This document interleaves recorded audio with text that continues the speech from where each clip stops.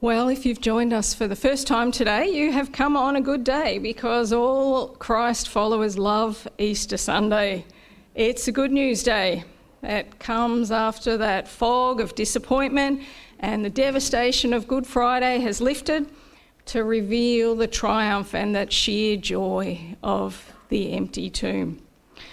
It is difficult for us to imagine how the disciples must have felt in those days of waiting between the crucifixion and the resurrection.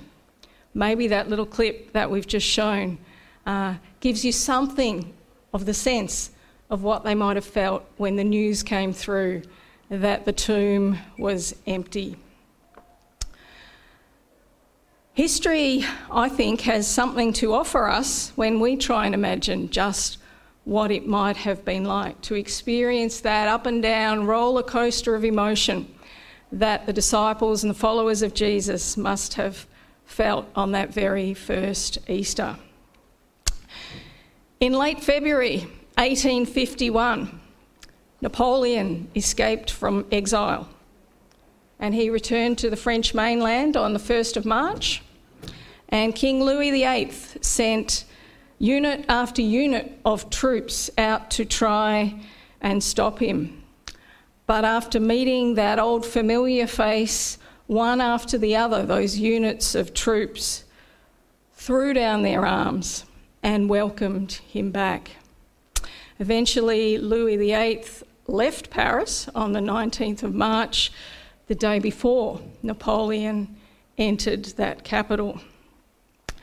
The Allies declared Napoleon to be the enemy and the disturber of the peace of the world, and they united to form a defensive alliance against him.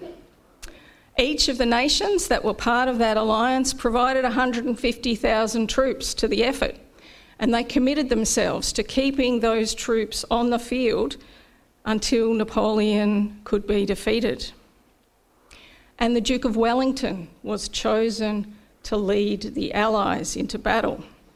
Napoleon's army was now sizable, and that now famous battle was held at a place called Waterloo in Belgium. Some of you might know it because a little unknown band wrote a song about it, and they entered that song in the Eurovision Song Contest, and the rest is history for them. Before that battle began, the Russian Tsar sent a message to the Duke of Wellington. His message read like this: "It is for you to save the world again." Not much pressure in that, is there? It is for you to save the world again. Well, the battle ensued, and those back in England waited for news of the outcome. Now, of course, in those days, there were no social media posts. There were no news outlets to get the news out rapidly. And so the people waited for semaphore signals to be disseminated from a ship which would come into the English Channel. Now, for those who aren't sure what semaphore signals are, they're a means of visual communication. They're usually done using flags, where the letters of the alphabet are spelt out using different ways of holding the flags. Can also be done with lights or some other form of signal. But they need to be easily visible, and for them to be effective, they need to be shown from somewhere that can be readily seen by a lot of people. And this is how the news was transmitted from town to town. At a high point, these signals would be made, and the signals would be transmitted to the next high point. And so in England, all eyes were turned to the top of Winchester Cathedral, straining to interpret the signal as it came through. W-E-L-L, Wellington defeated. And the mood became sombre, and as if to illustrate their mood, one of those thick, heavy British fogs rolled in and blanketed the town. Well, the news that the war had been lost spread throughout England, despair, like that fog, blanketed the hearts and minds of the people as they began to make plans, many of them, to set sail for America. And then the fog began to lift. And as it lifted, it revealed that there were actually 4 words to that communication, not 3, not 2. Wellington had defeated the enemy. And you can imagine how things changed when the full message had been broadcast. It didn't take long for the good news to spread throughout the land. Good news travels fast, doesn't it? And what had seemed like certain defeat was instead triumphant victory. Despair was replaced with enthusiastic hope. Sorrow was replaced by instant joy. And so it must have been on that very first Easter, as that news came back from the cross that Jesus was dead. Here was the one that they had been waiting for, the promised Messiah, God's anointed, chosen one, the one who would deliver his people. And here he was, seemingly defeated. He was dead on that cross.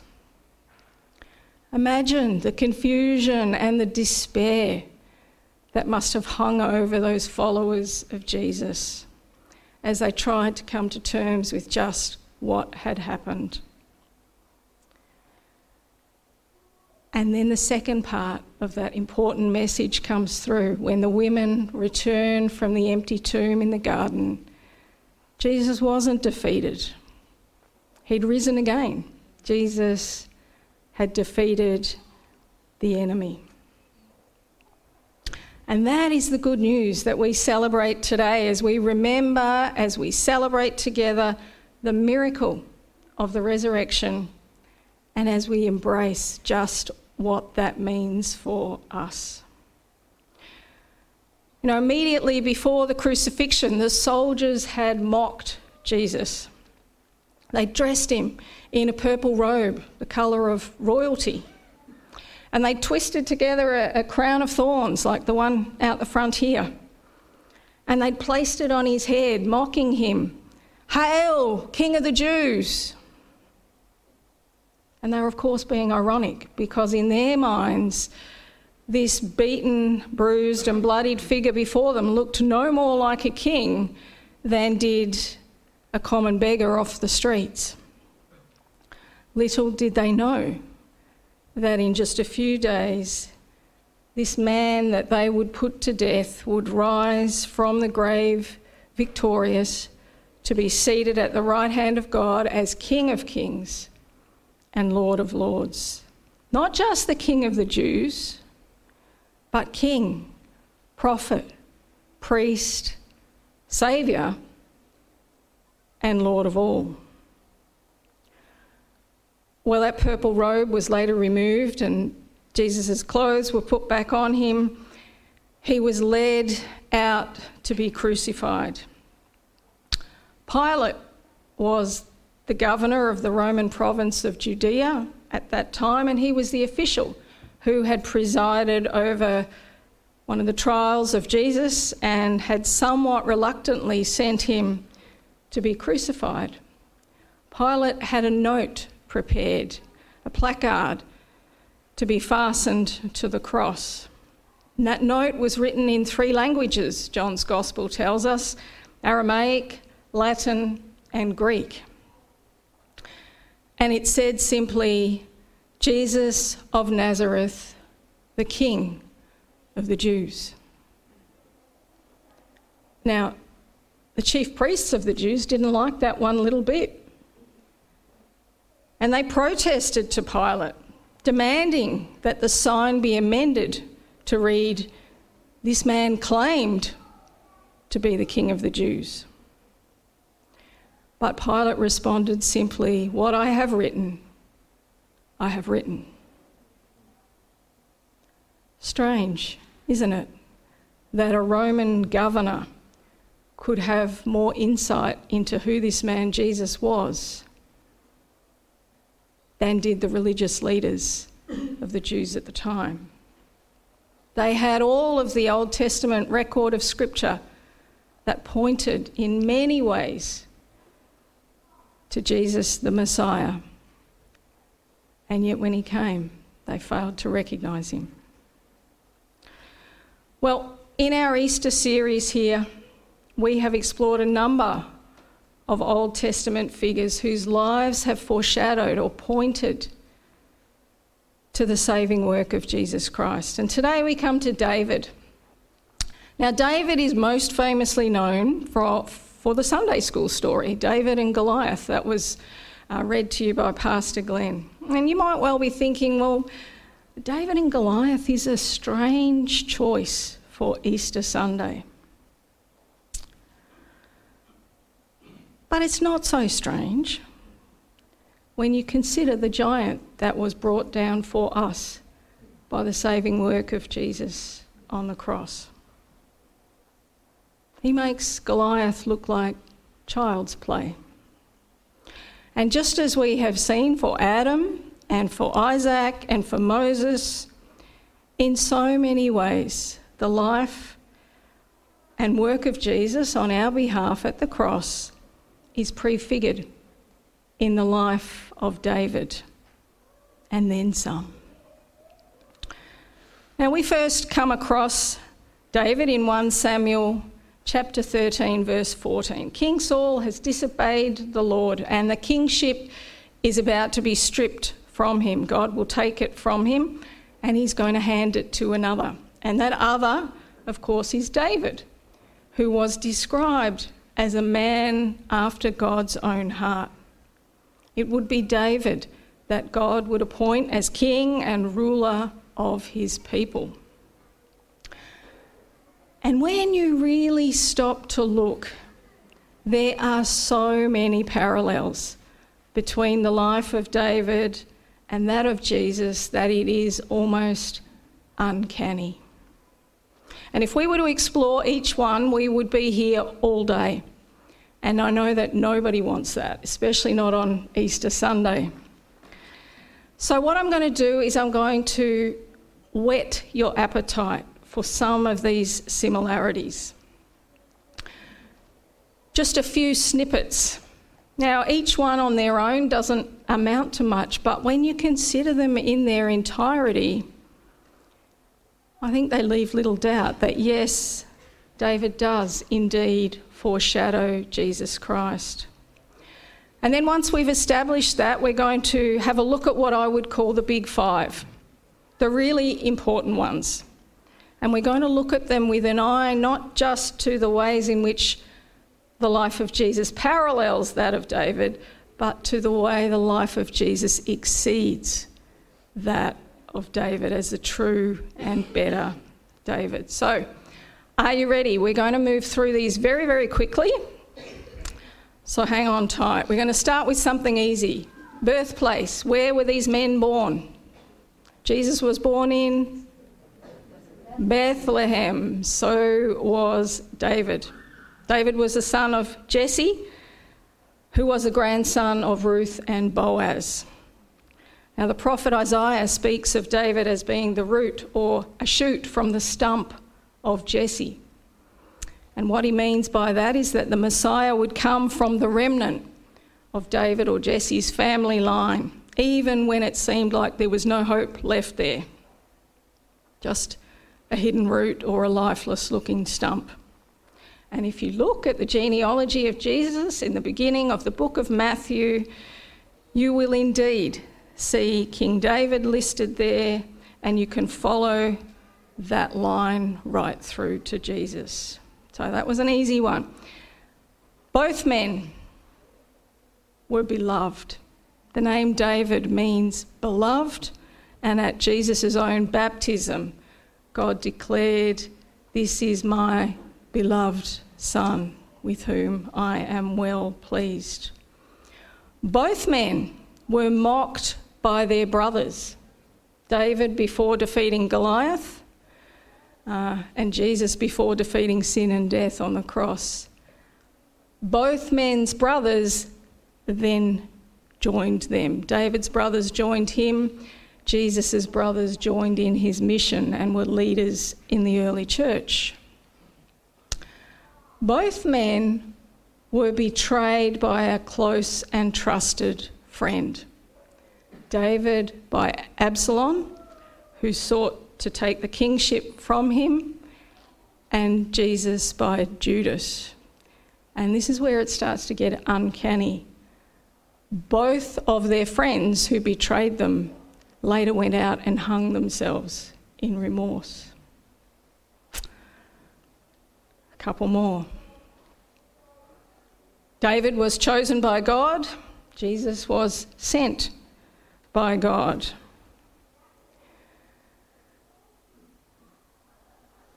David was anointed by Samuel, and the Spirit of God came upon him. Jesus was baptised by John, and the Spirit descended on him. David began his reign at 30 years of age. Jesus began his ministry, the bringing in of the kingdom of God, at age 30 years of age. Neither man was what the people expected. David was the 8th son of Jesse. When Samuel was sent to anoint the new king, he started with number 1. You start with the oldest, and he worked his way down until he thought there were no more sons. David was the last pick. And Jesus was not what men expected the Messiah to be. A baby coming in a manger to a virgin girl was not the kind of Messiah that people were looking for. Finally, both men were Jews who attracted to themselves Gentiles. 2 Samuel 15, 17 to 22, you'll see that about David. And of course, we're all here because Jesus has attracted to himself the Gentiles. Now, all of these are interesting facts for those who like that sort of thing. Interesting, thought-provoking, but do any of them really matter? And the answer to that question, in case you're wondering, should be no. It's interesting that the life of Jesus parallels in so many ways the life of David, but it doesn't really matter because the world did not need another David. As great a leader of the people that David was, as great in battle as he was, as astounding as his victory over Goliath was, the world did not need another David. It needed a saviour. And so what really matters today is not the ways in which Jesus and David are similar, but the ways in which they differ. Let me give you 5. Number 1, David, although a man after God's own heart, was not perfect. Only Jesus was. Now, the Bible presents a very honest picture of David. Clearly, we are supposed to know about his failings. Many of his sins are recorded, the most well-known, of course, being the time that he looked out from his palace and saw the young woman Bathsheba bathing, and he wanted her, and so he sent for her. And then later on, he had her husband killed. David was able to conquer the giant Goliath, but he was no match for Satan. He repeatedly succumbed to temptation, and he couldn't even deal with his own sin, let alone that of other people's. David was a man after God's own heart, but Jesus was God incarnate. God with flesh on. That's what that word means. You think of chili con carne. God incarnate means God with flesh on, sent from heaven to do the Father's will, one with the Father in every respect. Now, after Adam succumbed to temptation in Eden, Jesus would be the only one to walk this earth without sin. And therefore he would be the only one who was capable of bringing down that greater giant, Satan, on behalf of all of God's people. David didn't begin his life as a giant slayer. He began as a mere shepherd boy who tended to his father's sheep out on the hills, protected them with that slingshot that he became so proficient in that he was able to use it to bring down Goliath. He protected them from wild lions and from bears, and he led them to food and water. And he used those skills that he had learned out there with the sheep as a leader of God's people, Israel. Jesus describes himself as the good shepherd, the one who takes care of his sheep. His people are his sheep. He provides for them and he watches over them and he leads them in the right way to go, and he is the gate for the sheep. At night time, ancient shepherds used to gather their sheep in a walled-off area or an area that was protected by prickle bushes or something like that. And after leading the sheep inside, the shepherd would lie across the opening to ensure that nothing untoward could come in, that the wolves or the lions or the bears would be kept outside. So the shepherd became the gate for the sheep. And the sheep that went through would be safe, protected there by the shepherd. And what David did in a physical sense for those sheep, Jesus, the true and better David, does in a spiritual sense for his people. We are his flock. Those who enter through him, who accept his call on their lives, who repent, will be forgiven and will be saved. There is no other way. There's only one gate, and Jesus is it. Now, David was a man of great faith. He was committed to following God and to keeping the commands of God. At times he failed spectacularly, but he would always repent and return to God seeking his forgiveness. He was a good and godly king. And under his leadership, God's people prospered. On their behalf, he fought and won many battles. But the blood that he shed was not his own. So much bloodshed of other people, prevented David from building the house of the Lord.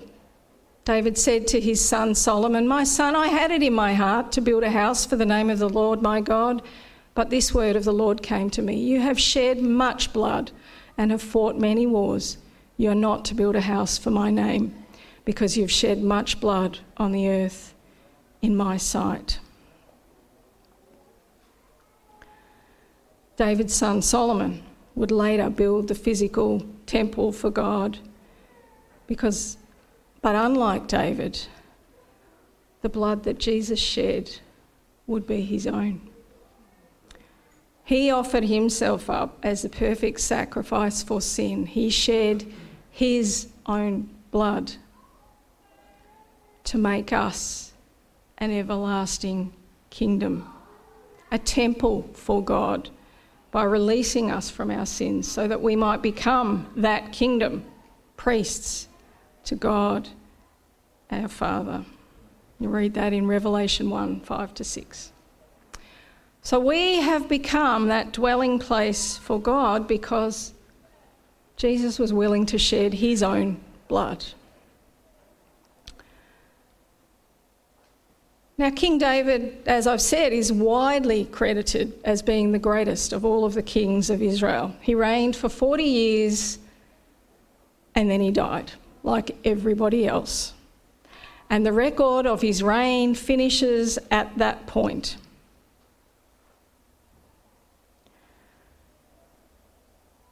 But Jesus lives. That is what we're celebrating today. That's the message of the empty tomb. His reign will not only last forever, but it would extend far and wide beyond Israel to include even the likes of us. And so today we celebrate his victory. The enemy has been defeated and we are free in Christ to enjoy all that he has for us. And we know this because of the folded grave clothes, because of the empty tomb. Death and sin no longer have any hold on those who call upon the name of Jesus. And that is something worth celebrating. Let me conclude with one final illustration of just what Jesus has done for us. Imagine the terror of a young child with an anaphylactic allergy to bee stings. The child is travelling in the car when suddenly a bee is blown in through the partly open window. And you know what happens when a bee comes into a car with small children.